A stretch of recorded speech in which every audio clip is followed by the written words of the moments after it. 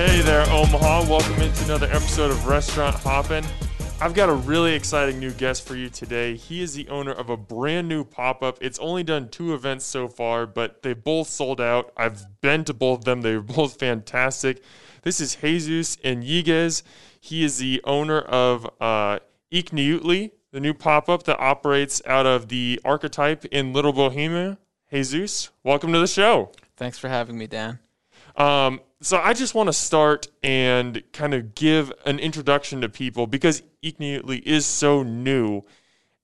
I think, a lot of people might not know about it, but the people that do know about it obviously know. I mean, I was there when the doors opened to your second pop-up last night. I would say there was probably 35 people in line, and from what I could tell, there was a pretty steady stream. So I guess to just kind of open it up to people who haven't heard about it yet or maybe haven't experienced it yet, how would you describe Iqniutli? Iqniutli, so honestly, it's just a kind of an expression of my favorite foods growing up. So comfort food to me is basically what I'm trying to put out. So tamales in the winter, with the hot chocolate that I did with the first pop-up, that to me is like the ultimate winter meal. It warms you up. It's really filling. It's really comforting. Carnitas as well is something that is also kind of like a celebration food. So typically at the end of Lent, after Easter, carnitas is like kind of, the meal that everybody typically has. So I just thought it would be really cool to do carnitas this time around, but also one of my favorite foods. So I just... I guess cook what I want to eat. Well, I think that's the perfect way to do it because you don't want to just put something out there just because it's what you think people might enjoy or whatever. You can tell when someone's cooking something that they really like, and I feel like that's something that comes through in your food. Mm-hmm.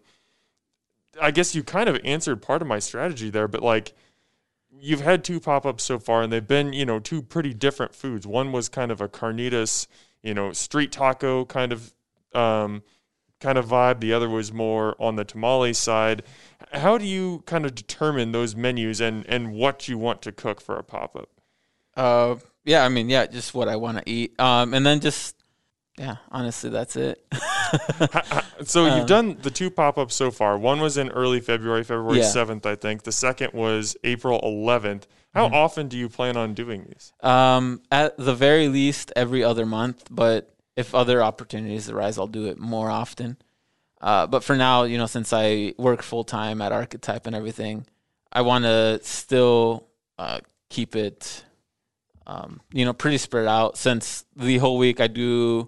all of the prep by myself. So it's, I work at Archetype and then I put in my full day there and then I, spend the rest of the day prepping. So I want to keep it fun and not just, I don't want to overwhelm myself with too much. Right.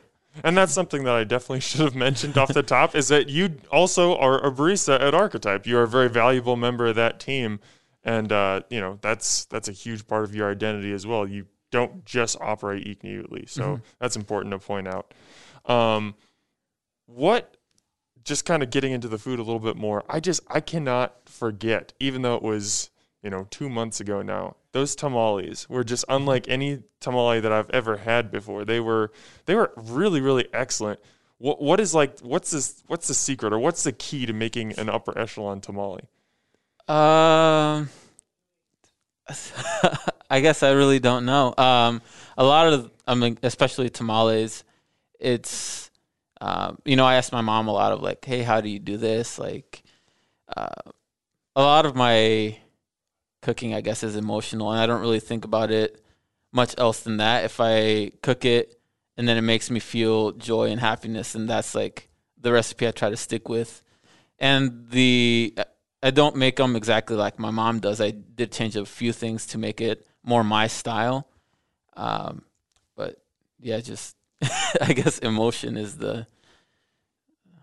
not really a secret, but well, no, I think that is. But how do you find that place where you're cooking with joy and happiness? Is that just whenever you're cooking, are you kind of in that mode, or are there certain times where it's just like, man, this is just really coming together.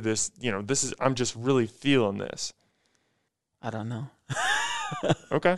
Fair enough. Okay, I want to kind of peel back the layers and kind of get into your background a little bit. I know your parents had a Mexican restaurant growing up in Sioux City, but you took the coffee route when you started up, and kind of getting into your story a little bit. Doing some research, I kind of listened. You kind of stumbled into your career in coffee. Can you kind of tell me about that story and how you got into the hospitality industry? Yeah, so I mean, as long as I can remember, I've always been the type of person that whenever I eat something, I just really pay attention to, what it tastes like. And I think that's the emotional part for me too. It's like almost like the emotion kind of locks that memory in place. Okay. So whenever I eat something and I try to recreate it, it's just like, it's really hard to explain. It is like, I do try to keep everything the same every time. But I just focus a lot on how things taste, like coffee, especially in college. So I was, obviously a college student. You need a lot of coffee to stay awake, to study for tests, write papers, all of that. So I'd be going to this coffee shop in town in Sioux City, and I would always just be amazed at the coffee. And I'm the type of person that gets really, like once I'm into something, I get really into it and I try to learn the most I can about it. So that's kind of how coffee was. And then, I was going to the shop. I was talking to my friend about how I had recently quit a job that I had, and I just, need something else. And they overheard that, and they were like, "Hey, Jesus, we have an opening. Would you like an interview?" And I'm like, "Okay, cool. Let's do that." But through that, I got, a lot more toys to play with, a lot more different coffees to try out. So what kind of got you on the line of thinking that, you kind of just went in and someone offered you a job and you're like, yeah, sure, I'll do this. How did you kind of start to think this might be more of a long-term thing than maybe just another job? When I graduated college, I graduated with a kind of a business degree, more like in the nonprofit sector. So it was this thing, like I had a job lined up, but I just felt like I didn't want to get a job just to have a job. I wanted to, like, if I'm not happy, I'm not going to want to do anything. So if I'm not happy sitting at a desk 40 hours a week, like I was just thinking like, that's not what I want to do for, it could be something I do in the future. But for now, I was like, I want to do something that makes me happy, and I'm going to stay in coffee. And that was a really difficult decision, honestly. Like, my parents were upset at me and all that stuff. But I just told them, I was like, I'm happy doing this. I want to be as good as this as I can get. And that's just how I made that choice. What was it about coffee that really grabbed you? When you think about even just the different varieties in coffee, like different, even where they're from, how that changes, it's just almost like the science nerd in me is just like thinking like, oh, all these different flavor profiles for all these different coffees. And when it comes to brewing, how you can manipulate everything to kind of make it taste different. And even like when you steam milk, there's a science to how you're caramelizing all the sugars, how much you can do that without degenerating the proteins to, if you over steam milk, it's going to be too frothy. It's going to be almost grainy in texture. So like looking at each part of everything, like reading about it and looking at it scientifically is what really stimulates my brain a lot. So what I'm hearing from you is next time I go into the coffee shop, I need to be a lot more appreciative of the people putting my drink together, because there's science behind it. There is, yeah. It's the things that people don't think about at all. Yeah. So, okay, first, I want to take this opportunity to give a shout out to a radio program called Behind the Menu that airs on Saturdays at 2 p.m. on 91.5 FM. I really try to do a lot of research coming into these interviews to have good background on my guests, and they had an interview with you from, I think it was a month or two ago, that really had a lot of good stuff. And that's where I've taken some of this. So I want to give a shout out to those guys because I think they do really good work. You had a quote during that interview where you talked about Isaiah Sheese, who is the owner of Archetype, how he chased you and he was trying to get you to come to Archetype and he was like recruiting you. Can you kind of tell me a little bit more of that? How did your relationship with Isaiah begin? So I don't know if he remembers this. I definitely do. So, I mean, with, coffee, there's a lot of different competitions. And Isaiah's been doing barista competitions for the past, I would say probably 13 years. Mm-hmm. I think he started in 2008. So, yeah, 13 years. There you go. Something like that. But I was following him. He did this one, it was called Smoke and Mirrors. And that was the year that I was really, I learned about all those coffee competitions and all that. So the first time I actually met Isaiah Sheese was in Seattle at the Barista Championships. And it was like a brief, hey, Isaiah, I'm Jesus. I live up north in Sioux City. Good job, all that. And he was like, oh, cool, thanks. I mean, so that was my very, very first interaction with him. But then I was hosting a latte art competition up in Sioux City about a year or two after that. And then I asked him to come judge. And then during that, I was pulling the shots for everybody to, steam the milk and, do their latte art. And he was like, Jesus, this is your job interview. Don't mess up. It was just like a one-off. I mean, I know he probably didn't mean that, but it was really funny. And then after that, he would just ask me every so often, if I needed a job down there. I'm kind of in jest, but then he heard that I got a job in Iowa City, and he was like, hey, Jesus, you're not going to like it up there. Sign a 6-month lease at your apartment because you're going to want to come back to to Omaha to get a job here. I was like, no, it's not going to happen, Isaiah. I'm pretty committed to Iowa City. I told my friends I would help them with their shop, and I plan on being here for quite a while. And he was like, okay. And then every so often he'd be again like, hey, make sure you only sign a 6-month lease. And I was like, okay, cool. And then I moved to Iowa City, and 3 months later, I'm like, hey, Isaiah. I gave him a call. I was like, hey, Isaiah, will you, are there any openings still at Archetype? Because you were right, I really don't like it here. So if there's any possibility of me still coming to work at Archetype, I'd like to talk about it. And then he's like, when can you come have an interview? I was like, I can go tomorrow. So the next day I drove to Omaha and I talked to Isaiah, and that's kind of how I got hired here. And when was that? That was June. Well, I got hired in June 2019. It's my first month. So that was, I think, in April 2019. So we're going on almost 2 years now. Yeah. Well, congratulations. That's really cool to just see how that came together. I mean, just to hear that kind of recruiting pitch and to constantly have that buzz in your ear, I'm sure that there's, that's kind of a cool feeling to know that someone has recognized your talent and they really want you to be a part of their team. Yeah. Yeah. That is really nice. And I'm really, honestly, I can't really see myself anywhere else right now. Because, even within, coffee's a great, medium, but Isaiah's really good at kind of pushing you to be better in other aspects of life. So that is really cool to have him as a boss and as a friend.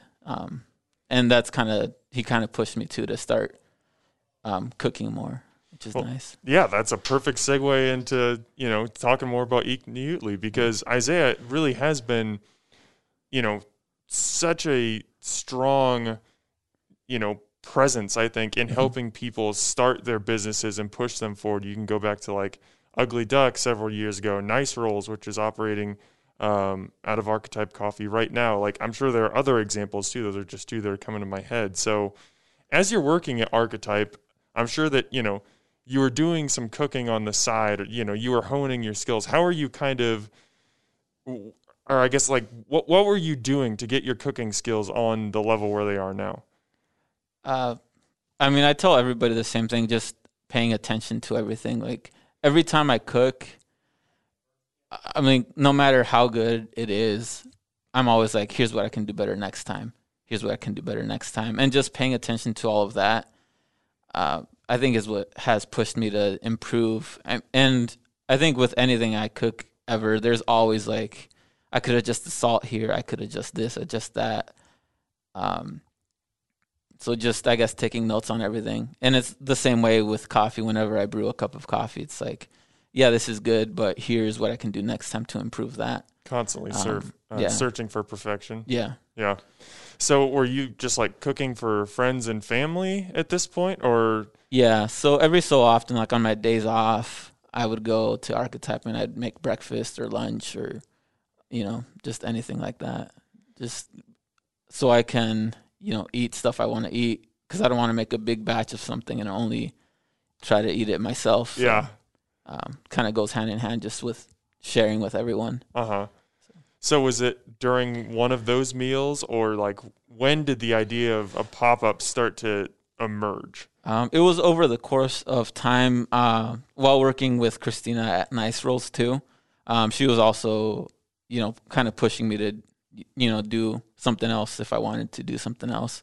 So working at Nice Rolls especially is kind of what gave me the confidence to be like, oh, I can, do a big amount of things and, keep it good, I guess. Mm-hmm. So yeah, Christina just kind of helped give me the confidence to pursue my own thing. Now, obviously, it's one thing to, cook staff meal for your friends at Archetype and your coworkers at Archetype. It's a whole nother to serve, hundreds of people in a night and to essentially run a business. How much did it help to kind of have that, a little bit of a training with Christina, with Nice Rolls, to kind of see how the operation of a pop-up might look if you decided to take that route? Just knowing how to scale up, whatever recipe. I have all these recipes, but I had never, made them, weighed everything out, like counted, how much salt I put in, stuff like that. I have these recipes in my head and I had never written them down or like actually measured how much I'm making. Like, so that kind of helped me a lot, just knowing my recipes and how to scale it up. So you mentioned, Isaiah is someone who's constantly encouraging people to, to push themselves. Christina was she was nudging you. She was saying, hey, you should, do something here. What was the point where you actually decided, yes, I'm going to do this? One day I just told Christina, hey, give me a date and I'll make something happen. So honestly, Christina just was like, hey, February 7th. And I was like, cool, let's make it happen. So that was actually the nudge. It wasn't like I decided. It was kind of like Christina decided for me. And now it's just like, all right, I told her I'd do it, so I got to keep my word. And you can't say no to Christina Lee. When she encourages you to do something, you just want to do it. You just want to do it, yeah. So now that you've got February 7th, that's your date, but you don't necessarily know anything else. How did you go about planning everything? Planning what's going to be on the menu? How much is it going to cost? How are we going to get the food in here? Like, how am I going to train my team? How did you start formulating a plan? So first off, I made a small batch of tamales. So I was like, here's, I'm using this much flour, this much oil, this much meat. Here's the salsa I'm going to make. So in planning that, it was a good week or two of just honing that in and just counting how many tamales I'm making. The pricing out of it was kind of honestly on the fly. Like, I was like, oh, so this is how much meat I'm going to need. So I'm going to go out and buy it. And this is how much it cost me. So it was like learning as I went in on that end. And it helped a lot on the second pop-up, just in knowing how to plan how much to buy so I don't overbuy or underbuy and stuff like that. So it's still honestly a learning process even on the second one. But definitely I learned a lot on that first one for the second one. And the second one I learned a lot for whatever I do next. So. What was it like to be the boss? Because, correct me if I'm wrong, but this was kind of, your first opportunity to do that, where you're the one who's leading the team and you're the one who has to make all these, hard decisions like you were just talking about, these really important decisions. What was that like for you doing that for the first time? It's a little weird. I'm not the type of person that feels comfortable like telling people what to do. But I think just kind of knowing what I like from my bosses that I've ever had, what I've liked, what I've not liked. I just try to keep an open communication within everybody. So I don't want people to feel, I guess, afraid if anything goes wrong or if they have any questions. I want people to be comfortable, like, hey, how do we do this? How do we do that? So I think my approach is more just making everybody feel welcome and comfortable and not afraid to ask any questions. So. Now, you kind of mentioned your prep process earlier, how, you basically work a full shift during the day, and then after that shift is over, you go into prep mode. What was prep for that first pop-up like? Like, how intense was that? That one was really intense. So, especially like with making all the pickles and everything, that was one night. And then, that was another learning experience because that first night, usually when I make those pickles at home, I just leave them on my stove to kind of cool down back to room temperature. And that's kind of what you're supposed to do. But at Archetype, those, commercial ovens, they have that pilot light that still is pretty hot. So basically I ruined a batch of those pickles. So it was like, 3-4 hours of work that I had to do again the next night. So that was a big learning experience. And then, making the masa, the tamales, like that is so time consuming. Like you kind of have to sort through all the corn husks because every so often you'll find like one that kind of has mold on it or one that, is not, the right size or too thin, too thick, so you kind of have to sort through those to, find the good ones. And there's not a lot of bad ones, but you kind of want to be prepared for all of it. Just get all the prep done first. And for the tamales, that took so much time making the masa. Making all the fillings individually was, a one-night thing. So, like, every single day there was something else different that I had to do. So that one was, I think next time for whenever I make tamales again, I'll have more people help me and not have it just be me. For the carnitas, it was a bit easier because I just made the carnitas one night, like the night before and stuff like that. So that was fine. How important is that last step that you just talked about? How important is that part of the learning process, knowing here's how much I can do myself? Because I'm sure just instinctually that's kind of what you want to do. You just want to take it on and not burden other people. But how do you learn that I can't do it all? I have to, find places where people can help me along the way. How important is it to learn that? I think it's very important because I've always been the type of person that just hates asking for help. Like, I like helping people on things that they need, but I hate asking. And I don't know why that is. It could be just how I am, but it is important, I think, to just know that people are there to help you, and they won't feel burdened or anything like that. They're there for you.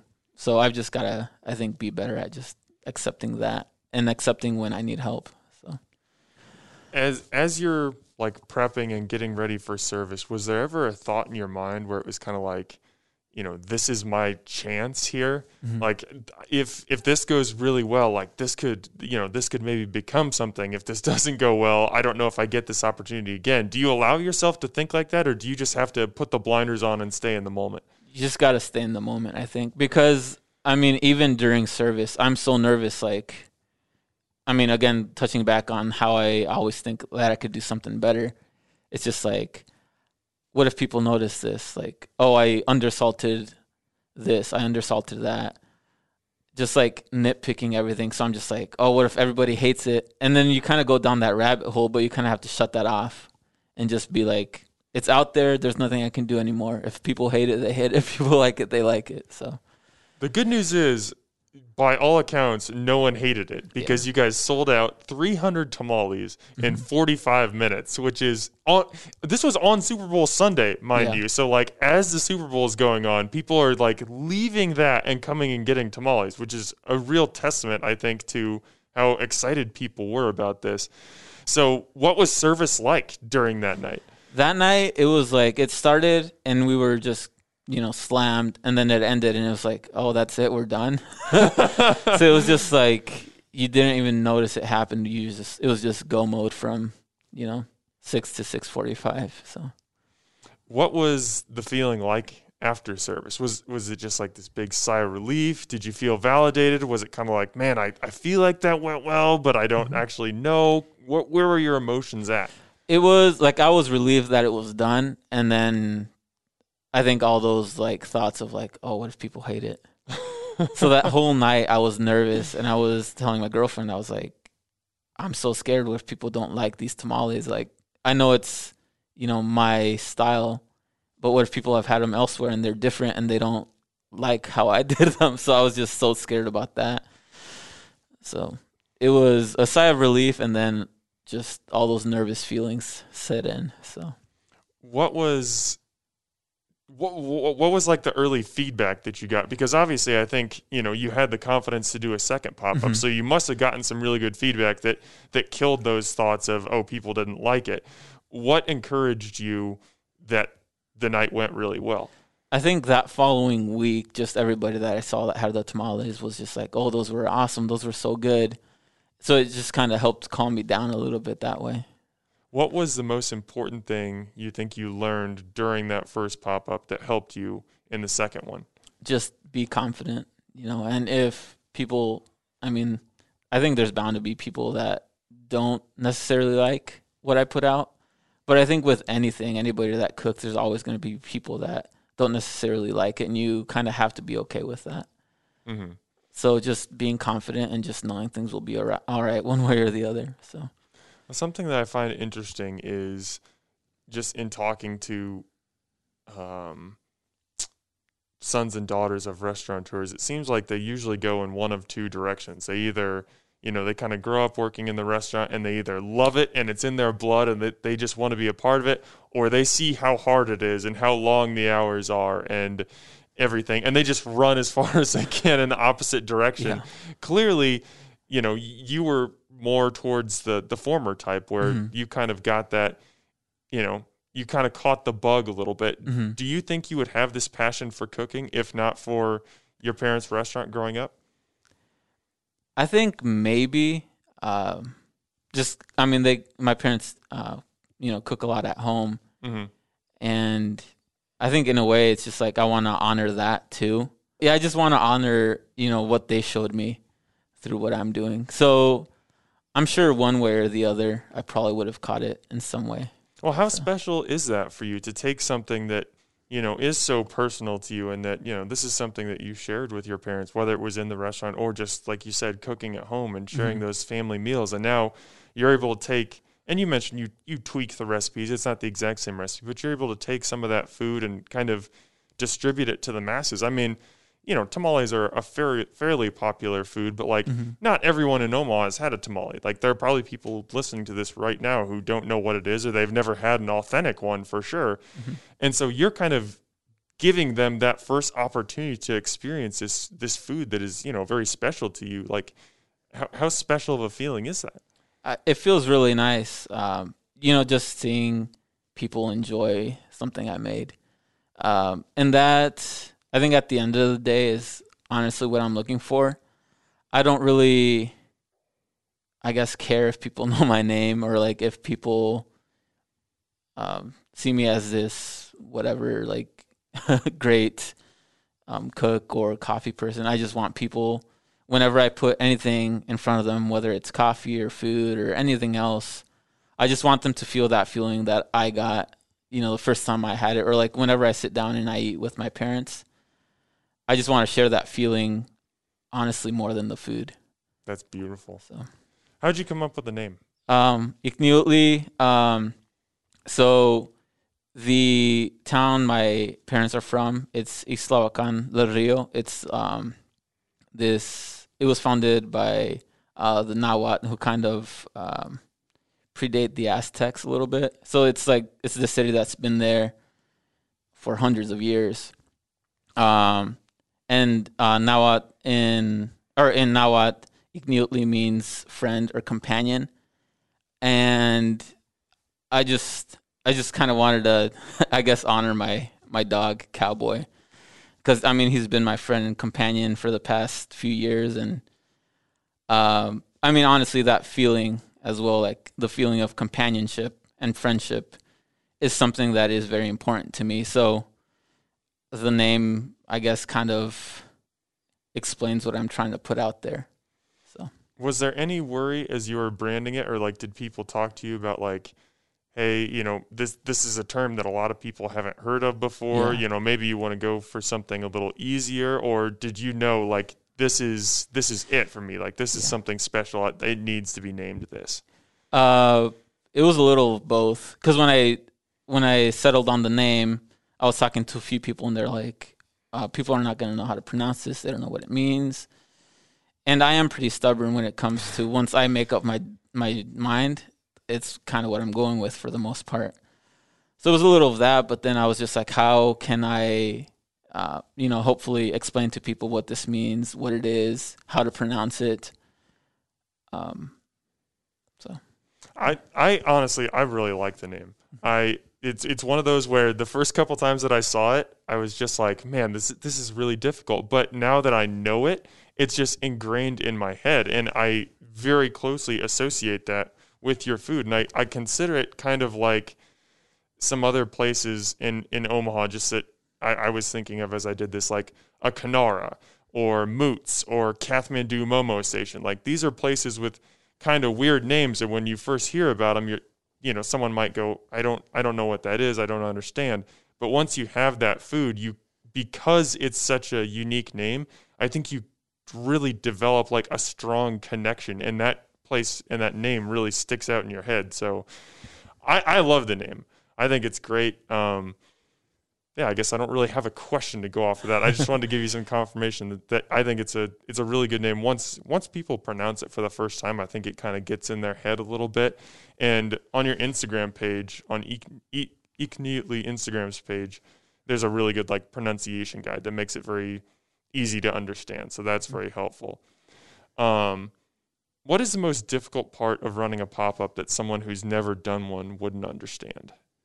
That's a hard question. I mean, to me, the hardest part is just, I guess, being confident enough to do it. Mm-hmm. Honestly, for me, that's my main struggle.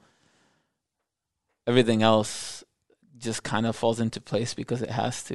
Mm-hmm. So. Now, as a young cook who, is not ready for, a brick and mortar establishment or a food truck or even anything along those lines yet, I don't know if you've thought of that at all, but how important is it to have an opportunity to have a space to run a pop-up like that, to kind of gauge people's interest and, to gauge your own abilities, and am I able to, distribute food on a scale and mass? Mm-hmm. Yeah, I mean, yeah, it's very important because there is a little bit of a risk, but it's not as big of a risk as if you just jumped in and opened a brick and mortar without anybody knowing who you are, without trying out your recipes, without, learning how to manage people, knowing how to manage yourself, So it's more risk and reward without,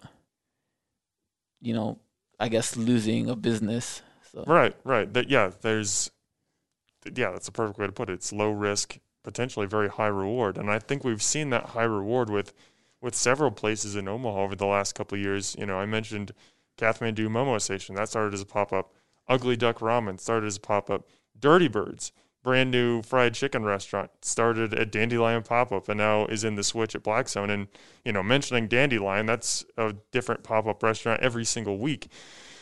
Why do you think that we've seen kind of this rise of the pop-up in Omaha over the past, I would really say, probably 5 or 6 years?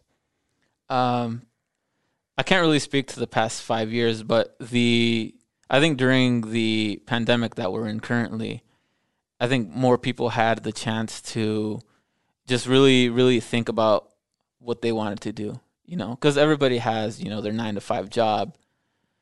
But I think all of us have this one thing that we're super interested in, whether it's music, whether it's food, whether it's art. I think there's been kind of an explosion of all of that where people are doing like, here's what makes me happy. here's what I'm going to do. Here's what I want to do. If it turns into something, then awesome. If it doesn't, it's fine. But I think just people really having the chance to think about what they love and what makes them happy. It kind of forced people to slow down a little bit? Yeah, I would say so. Do you think you would have taken the chance and tried Eat Neatly if not for the pandemic? I don't think so.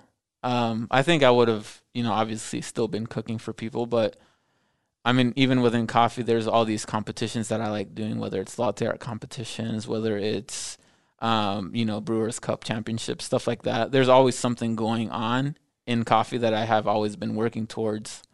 But I mean, in the past year, I haven't really had to do that. So it's like, what else do I want to do that I want to get good at? Mm-hmm. And I guess it was cooking just naturally. Mm-hmm. I want to get back to Eat Neatly when we finish up here, but I want to touch on the coffee side a little bit more here. Like you talk about, these coffee competitions and latte art competitions and stuff. I think that for someone who doesn't work in coffee, and I think, for most of the audience, that's probably something that's very new. And like, we don't even, I honestly did not know before I started researching for my podcast with Isaiah that those were even a thing. And now I'm like, I went down a little rabbit hole for like half an hour, like researching these things. And I was just like, this is awesome. This is like a whole subculture here. Mm-hmm. Can you kind of just tell us a little bit about that and how you got into the coffee competition world? Mm-hmm. It was the same thing with, I guess, just trying to get good and going down that rabbit hole. It started for me with latte art competitions because in Sioux City, it's kind of hard. Like when you talk about taste with people, like here's what this coffee tastes like. And I think with most people who haven't really, I guess, dove down the rabbit hole in coffee, if you pay attention to, how it tastes or like how your texture of milk is, like stuff like that. In Sioux City, the easiest thing to talk about was, here's how I texture my milk and here's what I can do with it. So I did my first big competition in June 2018. It was the World Latte Art Championship Open. And that was, in June 2018 in Denver. And I got 32nd there. And I was like, I want to do better. So, I went to New York the next year. And I was out first round. And then I did Indianapolis in, I guess, the following year after that. But I got 16th there. And now it's just like, I want to get better and do better. And even though I'm not as invested in, the latte art side as much anymore, I think I want to keep doing that and just do better. And then hopefully once I'll win one and then just be able to just drop it and be like, I'm done with this. You win and then you just drop the mic. Yeah, you take that title belt and don't give it back. Yeah, basically. And then within Brewers Cup, I got 12th in the U.S. last year. And I want to keep doing that until I do well enough to hopefully go to Worlds and Brewers Cup one year. And then just do something else because there's Brewers Cup. You have like a cup tasters competition, which basically you get a set of 3 coffees and there is, I think, 8 sets and you have to taste all 3 and pick the odd one out. And then there's barista, which Isaiah does. There's a Coffee and Good Spirits is what it's called. So you get to essentially make a coffee cocktail with, alcohol and stuff like that. And then there's a roasting competition. So eventually I'd like to do all of them, but it's just all about improving and learning more every time. How do you improve and learn? Like, do you talk to people at these competitions? Are you, reading about stuff on the internet? Like, how do you get better at this? I think it's everything. Paying attention, talking to people, taking notes on everything as much as you can. Kind of goes hand in hand with the cooking too. So, getting back to Eat Neatly, when you obviously the first 2 pop-ups have been, a pretty big success, and I think the reception has been very positive. What do you kind of see as the future for it? As the future, for now, my plan is still to do, something every other month. I guess haven't thought as much into the future other than doing that. It would be really cool once I feel comfortable enough to maybe open something. I could do that, but I want it to be something more where it's coffee and food, because I love doing both. I can't really see myself, not in coffee, and I can't see myself not cooking. So ideally, if it ever happens, it would be something that merges both, in either a coffee shop, restaurant, or something of that matter. Do you think there's a crossover for you where there are things that you learn in cooking and running your pop-up that make you better on the coffee side of things and vice versa? Oh, yeah, definitely. I think it goes hand in hand. Just knowing, when you need to add an acid to your food, or when you need to add more sweetness, or like stuff like that, just balancing flavor is kind of hand in hand. Just knowing how to use your palate and making it taste good, I guess. All right, last thing before I get you out of here. We've talked about the tamales. We talked about the carnitas that you did at the second pop-up, and you kind of talked about how those were intentional choices based on the time of year, based on, what you were wanting to eat at that moment. I don't know if you've started planning it all, but have you thought about at future pop-ups what might be on the menu? What can we tease out to people? I've been thinking either doing a breakfast pop-up, which would be chilaquiles, which is one of my favorite foods that my mom makes me on my birthday. My birthday's in July. So maybe that, or I don't know if you've ever had a torta ahogada. Mm-hmm. So that's, a delicious torta, and then it's on this hard bolillo roll. So it's hard on the outside and soft on the inside. So it's hard on the outside so it doesn't get soggy. And it has a tomato sauce, and then a spicy hot sauce on the top of that. And ahogada just means drowned. So it's essentially like a wet burrito, except torta form. Right. So I might do that. Carne asada, I guess there's a whole variety of summer foods that I like to eat that I might do. So, but I haven't really planned exclusively for that yet. So that's a good teaser. That's something to watch out for, something to keep the eyes on the horizon. So how you can do that, listeners, follow Eat Neutly you can follow them on Facebook and on Instagram. That's ICNIUHTLI. And I would highly encourage you to do that on both of them. You will see pictures of delicious food, and you do a great job, in the weeks ahead of time, and then, going into the days ahead of time, teasing out, here's where we're going to be, here's the time it's going to be available, here's the menu, here are some great pictures. So it's all very apparent exactly what people are going to be getting, and it looks delicious. That's why I've come both times, and I left very happy both times. So Jesus, thank you so much for giving us the time today. This was really awesome, and I just really appreciate it. Awesome. Thank you. All right. And Omaha, as always, thanks for eating with us. A Huda Media Production.